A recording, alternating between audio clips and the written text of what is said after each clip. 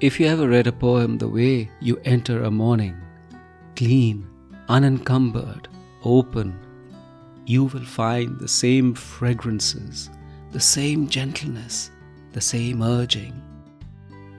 To be simple is to be one's best.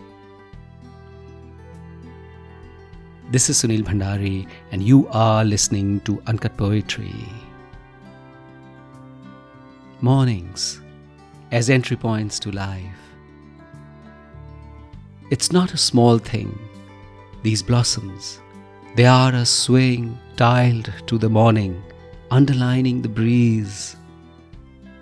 The sun pins itself up front in the sky. Then the stray dog, all wagging tail first, welcoming me as his own. Then this path we walk on, which in bare light is a mere streak, a crooked smile, as she quietly slips her hand in mine. And we discover this old world again, reclaiming it to be ours, naked to the promise of being the best we can ever be, unafraid, silently walking under canopies of wild brambles, through the flight paths of trusting birds, knowing we will all pass by each other, knowing we will all pass by.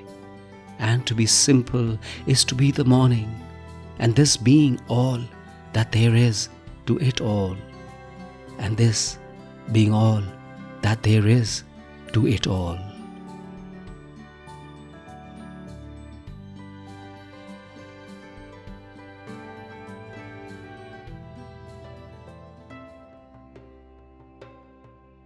Mornings are such fabulous entry points, this time of dark departures and silent welcomes.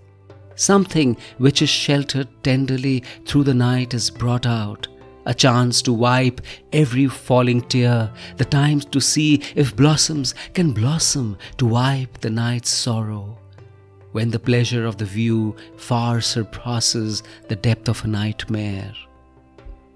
I often wake up feeling stale, helplessly hoping for streaks of light, and step out into the uncertain dawn, which wonders about its status but still moves ahead with its uncertainties. And that gives confidence, that emerging of an old world as new.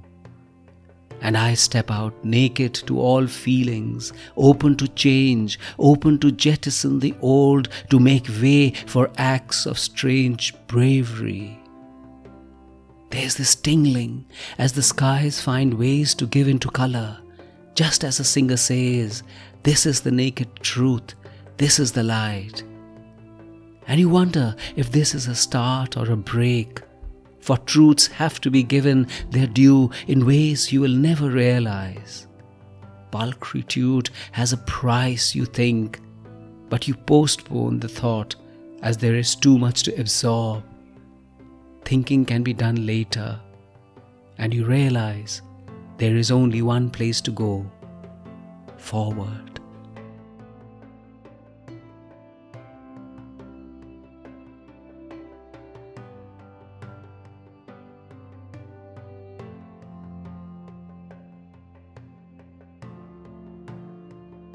This is Sunil Bhandari, and you are listening to Uncut Poetry.